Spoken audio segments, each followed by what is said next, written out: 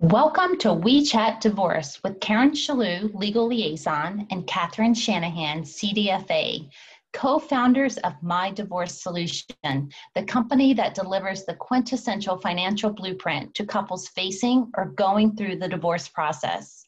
This blueprint, known as the MDS Financial Portrait, establishes the foundation and options an individual or couple would need to make clear financial decisions when considering divorce.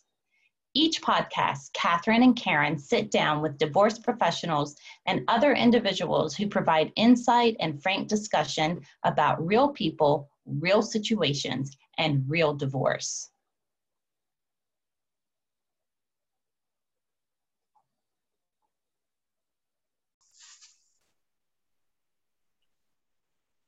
Welcome to We Chat Divorce. Catherine and I are so happy today to welcome Donna Cheswick, owner of Cheswick Divorce Solutions, LLC. In this episode, we are going to discuss the nitty-gritty on issues with retirement plan division in divorce.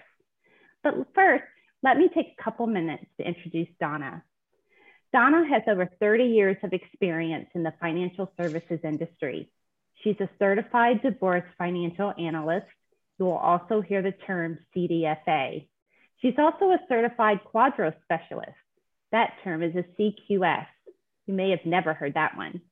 She is the owner of Cheswick Divorce Solutions, located in Southwestern Pennsylvania, where she helps individuals, couples, and family law attorneys with all the financial complexities that arise during divorce to ensure the most financial advantageous settlement possible. Education is the backbone of her business, and she frequently teaches workshops on a wide variety of topics relating to finance and divorce, as well as authored numerous articles for local, national print, and online publications. Donna also is a trained divorce mediator and a collaborative financial neutral. She's also been drafting Quadros and other like orders for the last 10 years. Welcome, Donna. Thank you so much. I'm glad to be with you both. Oh, always love having a fellow CDFA here, which is how we met. So happy to have you here. And I'm really looking forward to getting to the nitty gritty of retirement accounts with you. I know I'm burning with some questions, and I'm sure Karen is as well. Absolutely. And you are a wealth of information to us and our clients. And we're so grateful that we have you on our team a lot. So Donna, let's just start out with how are retirement accounts split in divorce? Let's talk about that.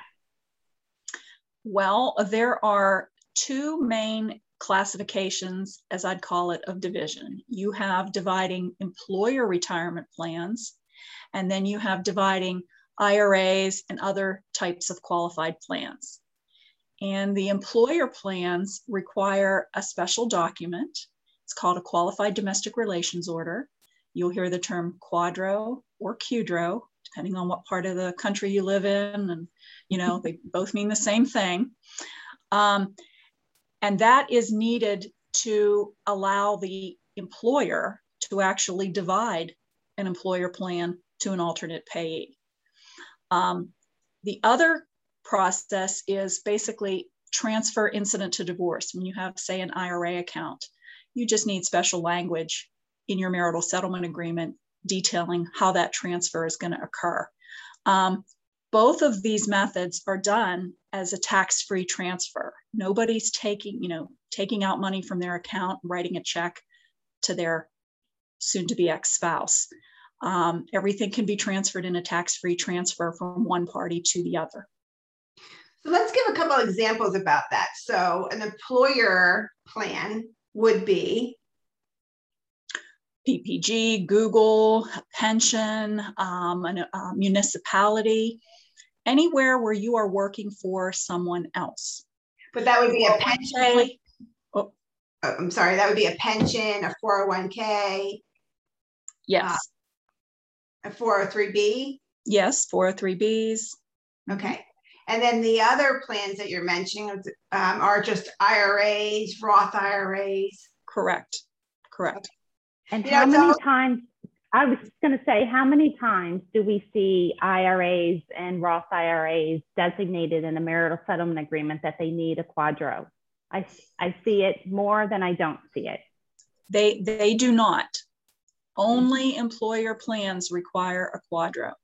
However, if you put language in your marital settlement agreement that says you're going to divide an IRA by a quadro, many times the plan administrator will want one because you've put it in your marital settlement agreement, because you have to send a copy of the marital settlement agreement along with some paperwork to that IRA custodian.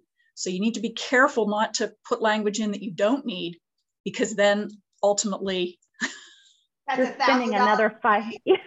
Yeah, yeah. That's a really good point, because actually I never knew that. So if I had an IRA, if you're listening and you have an IRA and your attorney just throws the language in there because they think they should throw the language in there, that plan administrator may require you to execute a quadro, which is costly. Correct. Now you can put kind of roundabout language in there that says if the custodian or financial institution requires it, one will be, you know what I mean? But if you say this plan will be divided by a qualified domestic relations order, likely that plan is going to, or that IRA custodian, they're going to be looking then for a qualified domestic relations order, because you said you were going to provide one. Right. And they have to follow the order. They have to follow the marital settlement agreement. They don't have a lot of options. Yes. I hate to say this, but Karen, you may recall this, but Donna, it's the truth. And really, I wish I made this stuff up, but I don't. We had an attorney that charged a client a couple of hours because he did all this research to find out that her IRA did not need a quadro.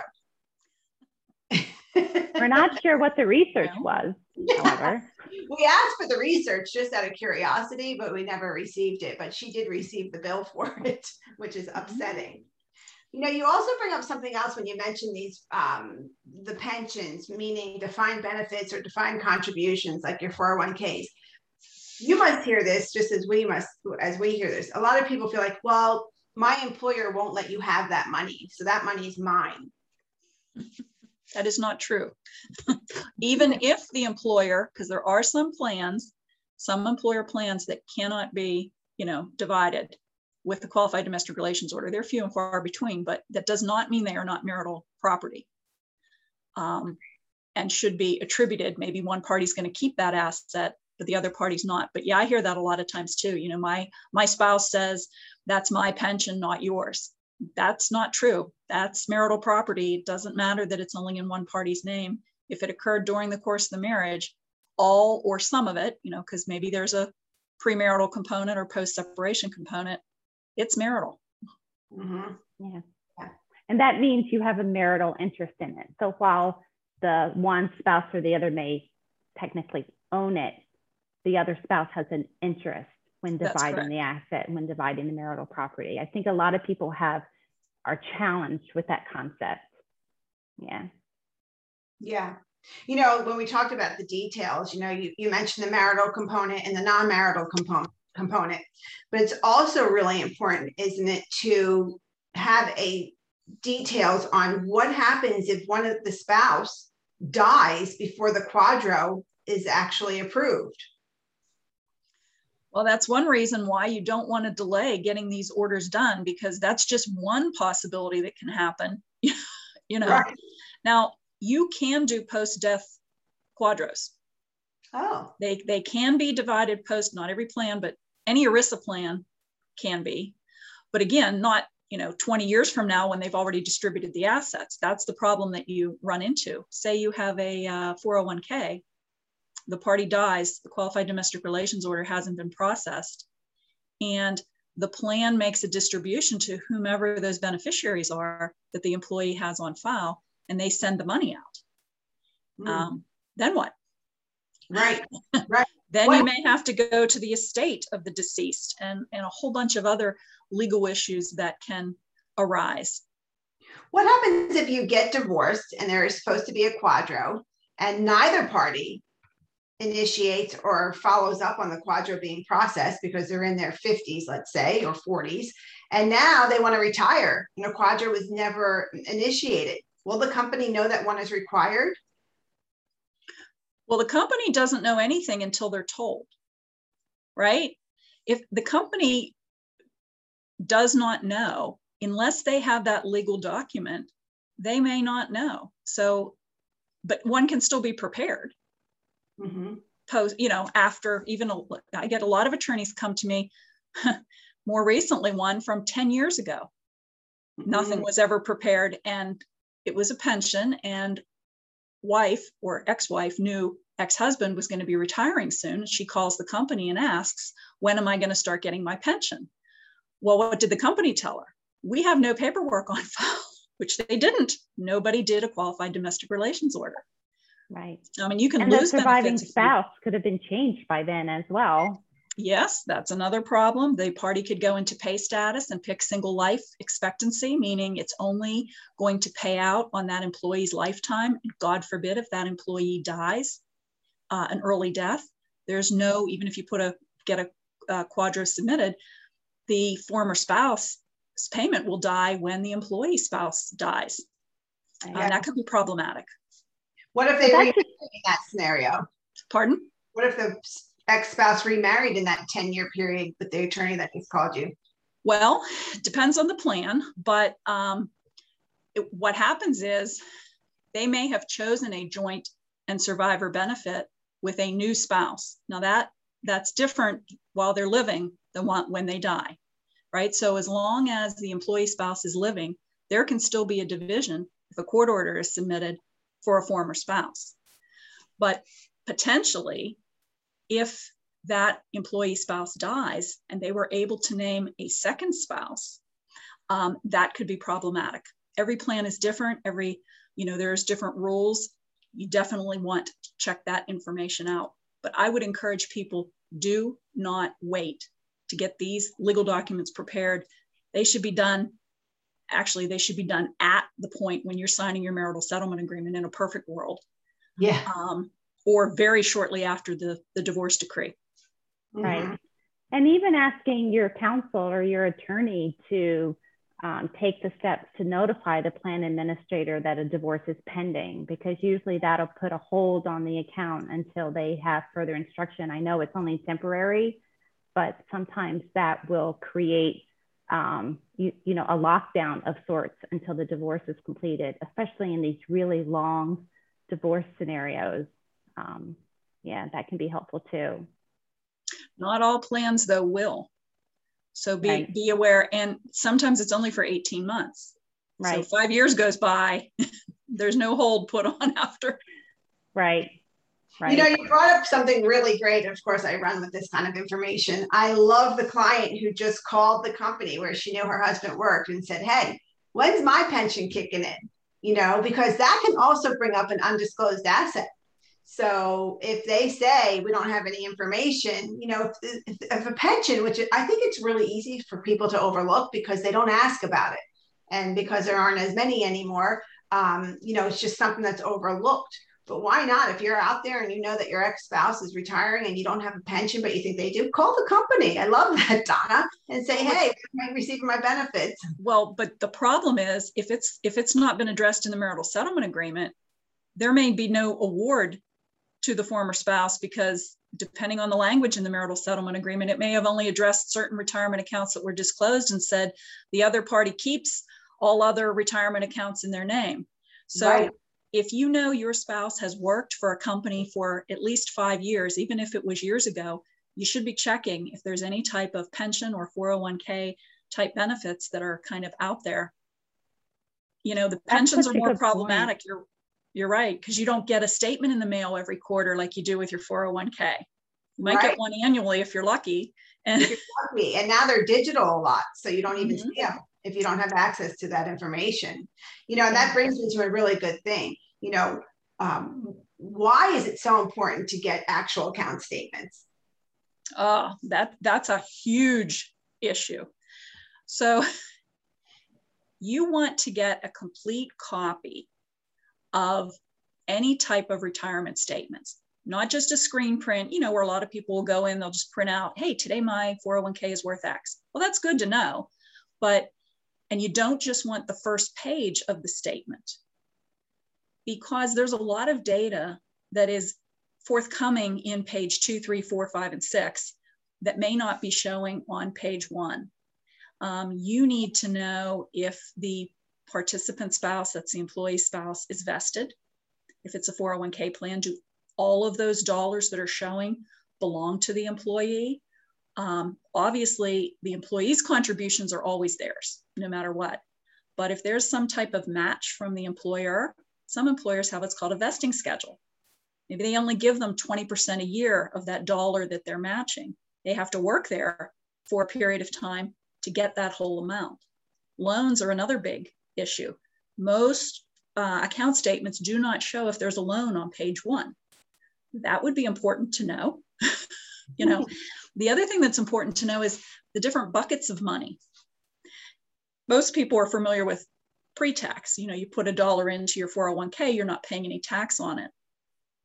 But some folks worked for a prior employer. Maybe they rolled in their old 401k into their current employer's plan. That's a different bucket of money. The employer has to segment that separately. Maybe there are after-tax contributions like a Roth 401k.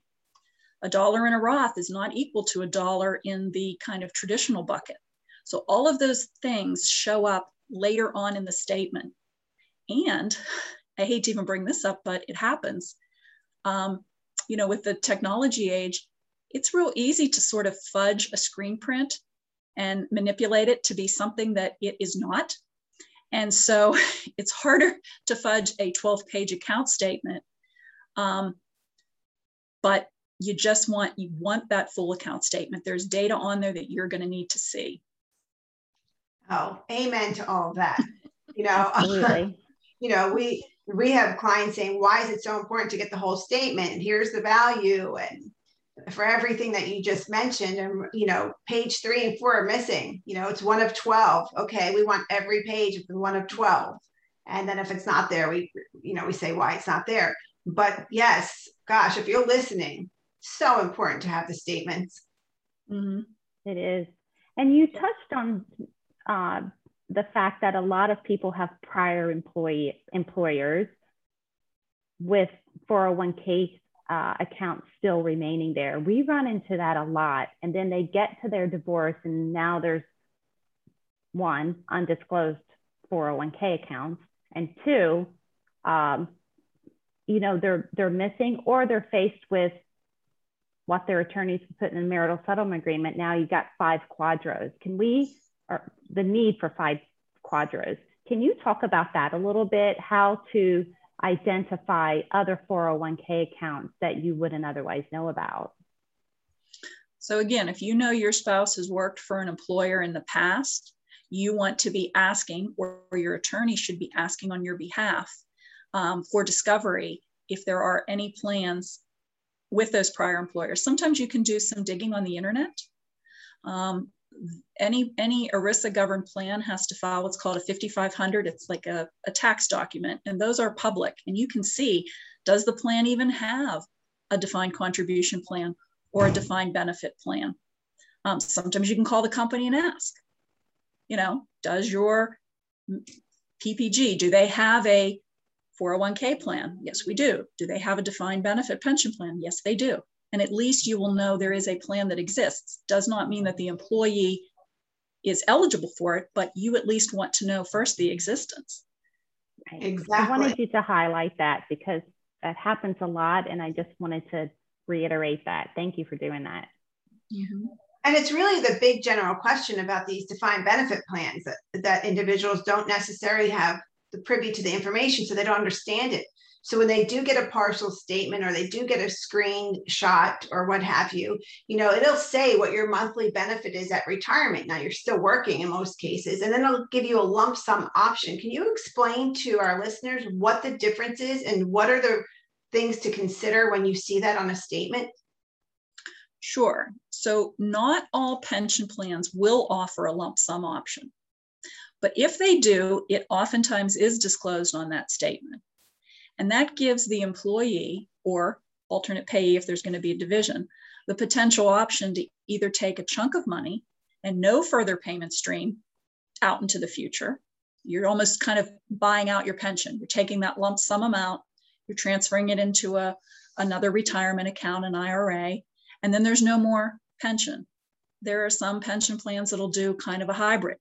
You can take a partial lump sum and it reduces that monthly benefit payment. Say without the lump sum, you were going to get $2,000 a month. But if you take out the lump sum, now you only get $1,000 a month. You have to weigh those options. A lot of times it is in the plan's benefit to offer a lump sum. They want to get the employee off their books. They want to get the liability off of their plate and push it over onto the employee's plate. But if you do the math on what your monthly income stream would be over a theoretical life expectancy, and then what the growth rate on that lump sum would be over that same life expectancy, you have to kind of weigh whether it's better to take the monthly payment or whether it's better to take the lump sum. And everybody's needs are different and everyone's, concerns are different, but you definitely want to know all those options and what they mean for you, and if it's beneficial or not. So just as a follow-up to that, let's just say I get divorced and my spouse and I split his pension, and now it's gone through a quadro. Will I now have the benefit of choosing a lump sum or an annual payment, or do I have to get what my ex-spouse chooses? Well, it depends when the qualified domestic relations order is prepared. If it's prepared before they go into pay status, there are more choices available potentially. Once an employee goes into pay status, they have to choose what they're going to do right there and then. And usually those choices are irrevocable, right? You can't go back and say, oops, I didn't want to do that, or, oh, I wasn't going to do that. So that is important to know. If it is before the employee goes into pay status, potentially you have the option of what's called, on a pension plan at least, a separate interest quadro, where in theory, the pension is sort of dividing the pension into two parts, one for the employee and their marital portion, and also any premarital or post-separation amounts, and then kind of one pot for the alternate payee, who's the former spouse. And each spouse, once that plan is divided, can kind of take their piece and do with it what they want. So that's called a special interest quadro? It's called a separate interest. Oh, think of it as riding on a train. Prior to the employee retiring and taking their benefit, usually most plans will allow, if it's not a municipal plan or a government plan, they will allow for what's called a separate interest, that kind of division into two parts. And each person's on their own train, kind of going forward into retirement. If it's what's called a shared interest, everything is dictated by the employee spouse. The alternate payee doesn't really get to make any choices. They are stuck, not stuck, but with whatever the employee chooses. That's why you need to be sure proper language is in your agreement, because you want to protect as many of those rights as you can. You don't want the employee electing something that might not be in your favor, because it's permanent. Right. And if they have that shared interest, what happens when the participant passes? If they have put in language for survivor benefits, which is very important, then the alternate payee or former spouse, interchangeable kind of terms, can continue on either all or a portion of that pension for their life expectancy. But those benefits have to be elected when the participant retires. Can't go back and say, oh, I didn't do that, we need to fix it. So it's very important to make sure those documents get in and that they're worded properly to protect those benefits for the former spouse. Donna, as being a quadro administrator, do you often see, and I know I already know what the answer is, but if you're listening, this might be one of you, is that it's such lazy language in everyone's marital settlement agreement that you're just going to divide this or hire this person to do your quadro. But all of these little points that you're bringing up, and I know Karen has experienced this a lot as well, are things that could be negotiated. They're expecting this divorced couple to agree to this after the divorce. They're barely talking going through the divorce. And these are major life choices that should be discussed before you sign your agreement. Isn't it true? Absolutely. And you are so right. Usually what happens is there's negotiation going on, the settlement agreement gets signed, and then, and only then, do people start to get information about the plans that are going to be divided. And what happens is if you don't have proper language in your agreement, you may either lose benefits that you probably should have been entitled to. And Catherine, like you said, if they're not even discussed during the settlement process, how do you know what your option is and what you're potentially giving up or not giving up? When you have a vague agreement, it's subject to interpretation. Well, I might interpret things one way, someone else might interpret things another way. Mm-hmm. Definitely. And I know I have prepared some quadros as well. I'm not as experienced quadro administrator as you are, Donna, but I know that when, the elections come through, it's, do you, want to include gains or losses, and all of these, is it shared or separate, and all of these questions that post the divorce agreement that the quadro administrator is either picking for the clients or asking the clients to pick, and probably they have no idea what anything means at that point. And a lot of times even their attorneys don't know how to interpret that specific type of language. Well, and sometimes it's done purposefully, right? Sometimes if you have a real savvy attorney, and maybe an attorney that maybe not as familiar with retirement account divisions, sometimes what you don't put in your marital settlement agreement favors one person or the other. And so, one or two words can make a big difference. Are we going to include gains and losses, or are we going to exclude them?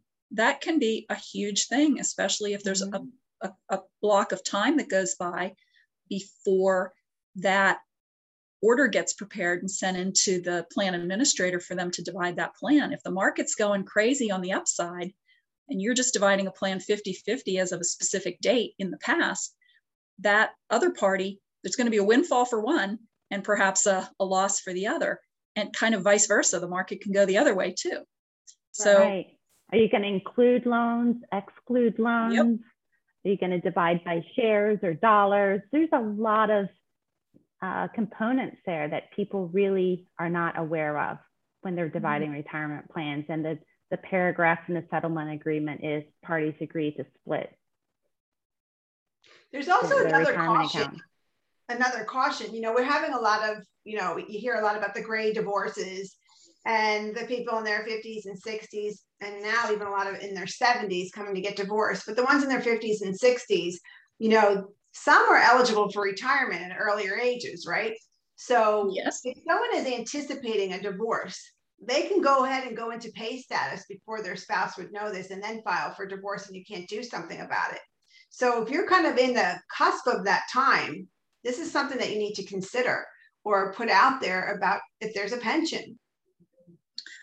A lot of plans, but not all of them, if there is a spouse, a married spouse, not a divorced spouse, and the participant, the employee spouse, tries to go into pay status and chooses an option that's not a joint survivor benefit, many times the plan will require the spouse to be notified or to have a notarized signature or something. Not all plans, but again, you want to know all those things. At least while you're married, death benefits usually are in place, right? Because it's only the divorce that kind of severs that marital relationship. So if you're the beneficiary, or even if you're just the spouse and it might be assumed, God forbid, if your husband or wife dies, you may still be covered up until the time the divorce decree is issued.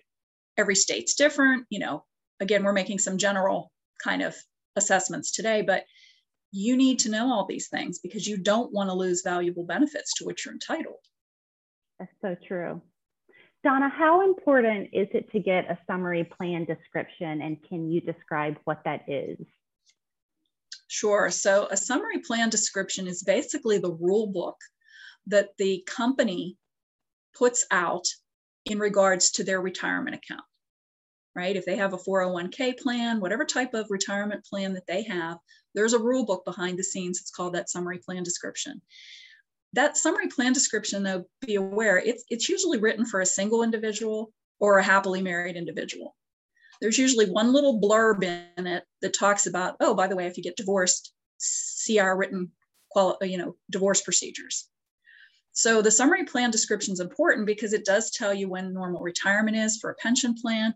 It really becomes important for more so, in my mind, for pensions than for 401k type plans. They're pretty easy to divide. The rules are generally the same. Pensions are where things get tricky.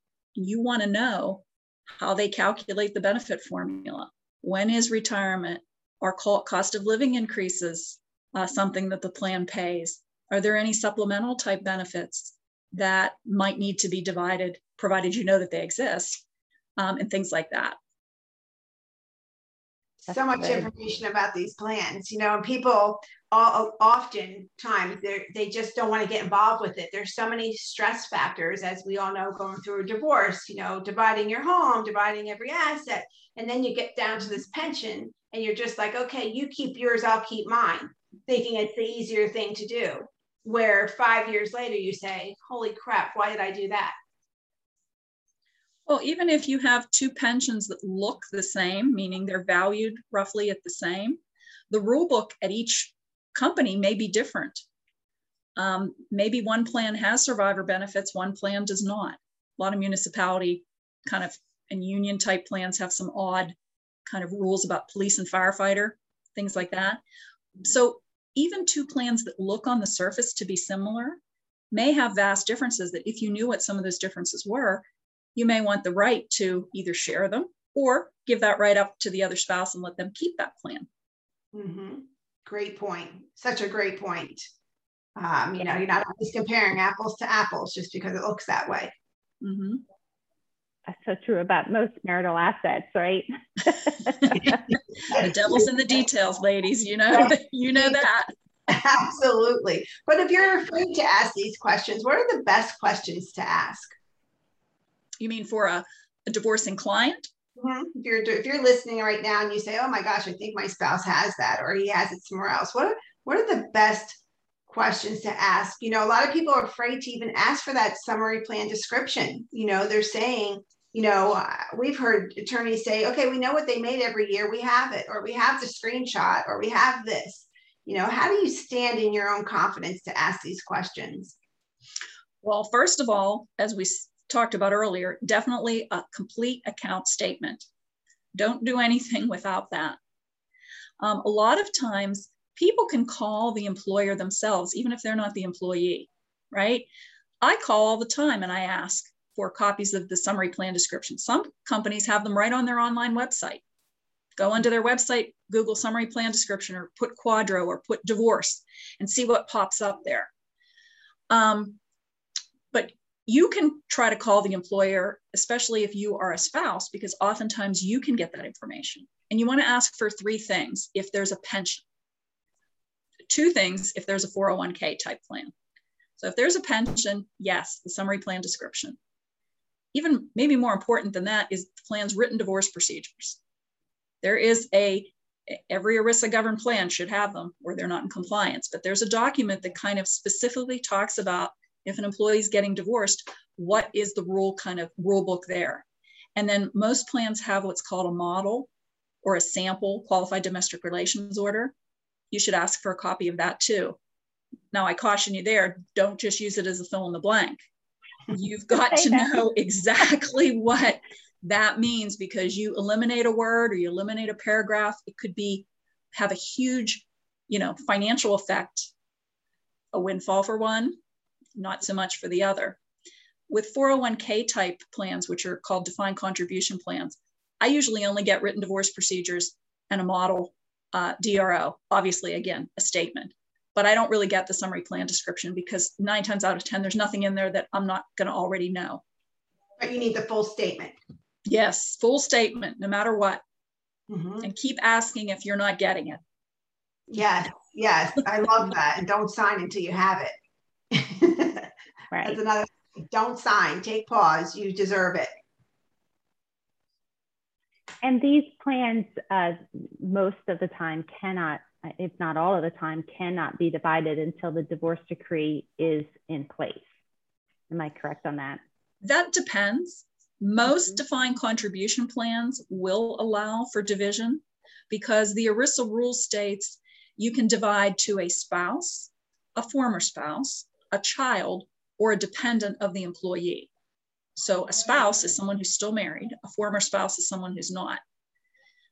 Different from some pension plans, they will require a copy of the divorce decree. When I say they, meaning the employer, before they will finalize the qualified domestic relations order. And again, that's just something to find out in advance so that you know. This is really great information. Before we sign off, I want to touch on a little bit. Incident to divorce. Can you explain the one-time withdrawal you're allowed to have from a plan? Yes, and that applies only really to defined contribution plans. So kind of throw pensions off to the side. It does not apply to pension plans. But if you're going to be receiving an award from your spouse, who is the employee, you have the ability, once that money is divided at the plan level into your name, that you can take a one-time distribution. It's only once. You can't call every month and say you need $1,000, but without and it waives the 10% penalty if you are under 59 and a half. So if you roll that money over into an IRA and then take the money out, you've lost that one-time ability and you're going to be stuck paying that early withdrawal penalty of 10% if you're under 59 and a half. So you still have to pay taxes on the amount that you receive. You just don't have to pay the penalty if you're younger than 59 and a half. Correct. The employer is mandatorily going to withhold 20%. They don't really care what your tax bracket is. The rule is they withhold 20%. If they withhold too much, you'll get it back when you prepare your tax return for the following year. And if they don't withhold enough, so if you're in a higher tax bracket than 20%, you may owe a little bit more if you physically take the money out and spend it. We're not talking about rolling it over to another plan. We're talking about if a lot of times you'll see it in divorce, maybe there's debt that needs paid off, and maybe there's not a lot of liquid assets. So one party will maybe take more from the 401k to agree to pay that debt off. And that's one way of getting some money out, still taxable money, but you can avoid that 10% penalty if it's done properly. And I really want to bring that up because if you're listening, a lot of times you're being told, okay, you get this asset and you have this one-time withdrawal, or some people don't even know about the one-time withdrawal, but you're thinking you're getting this and okay, you're trading away something else that might not have the same tax consequence. And you really need to consider what your needs are. Like you mentioned, you might be paying off a debt, or you might be using that money to purchase a new home. But before you make that decision, thinking that you're going to use those monies, yes, you might be exempt from the 10%, but it's still taxable. And is that really equitable compared to what your spouse received? Well, that's why you'll hear the word thrown around where we're going to tax effect assets, so that we're going to look at the tax consequence and theoretically pretend that that asset was liquidated. And if so, what would that tax consequence be? So if I have $1, let's just use $1 because it's easy. If I'm getting an award, I'm awarded $1, how much of that dollar am I going to keep? If it's in a savings account, I'm going to keep 100% of it. If it's in a retirement account and I have to spend it, I'm going to be subject to some tax. So that dollar that I get, maybe I'm only receiving 80 cents. If my spouse is keeping $1, but I'm only keeping 80 cents, how fair of a division do we have? Multiply that out to any type of asset size you're talking about. Yes, so important. And if you didn't get that, rewind and listen again, because once you sign that agreement, those devils and those details that we discussed, if those details aren't there about getting a tax effect, you're shit out of luck, as my dad would say. So it's very important. Again, rewind and listen to that, because I hate hearing these stories years later that you just didn't know. You were so emotionally drained at that point that you wanted to be done with it, and now you're stuck with that scenario. It's surprising too that some people out there think that they physically have to take money out of their retirement account and give their spouse a check. That is not true either. Yes, good point. Absolutely. That could be disastrous. Yes. So Donna, do you prepare quadros across the United States? Or are you limited to a specific area? I am not limited to a specific area. My practice is located in southwestern Pennsylvania. Probably 90% of the quadras that I draft are for attorneys in that locale, but I do draft for a few other states. I have some connections elsewhere. For ERISA plans, it doesn't matter where the plan is. The rule book is the same. For pensions, you need to sometimes know specific state rules and regulations. For instance, if you have a government employee that works for the state, or you have a teacher, each state has different rules and regulations. And so whomever someone is using to draft that document, they do need to understand those rules and regulations so that they can properly draft that document to the party's satisfaction and know all the things and bells and whistles that need to be and all the oops factors that could happen if not done properly. That's great. So how can our listeners find you, Donna? They can find me by Googling my website, cheswickdivorcesolutions.com. They can probably Google my name as well. They can call me. My phone number is on my website as well, and send an email. Or call us. We know how to find you for sure, because we're always looking for you. You're on speed dial with us, Donna. Oh, that's nice. Thanks. So this concludes our discussion with Donna Cheswick on the nitty-gritty issues based in retirement plan division. So thank you so much, Donna, for being here with us, and we look forward to more conversations with you. Thank you. Thank you for having me.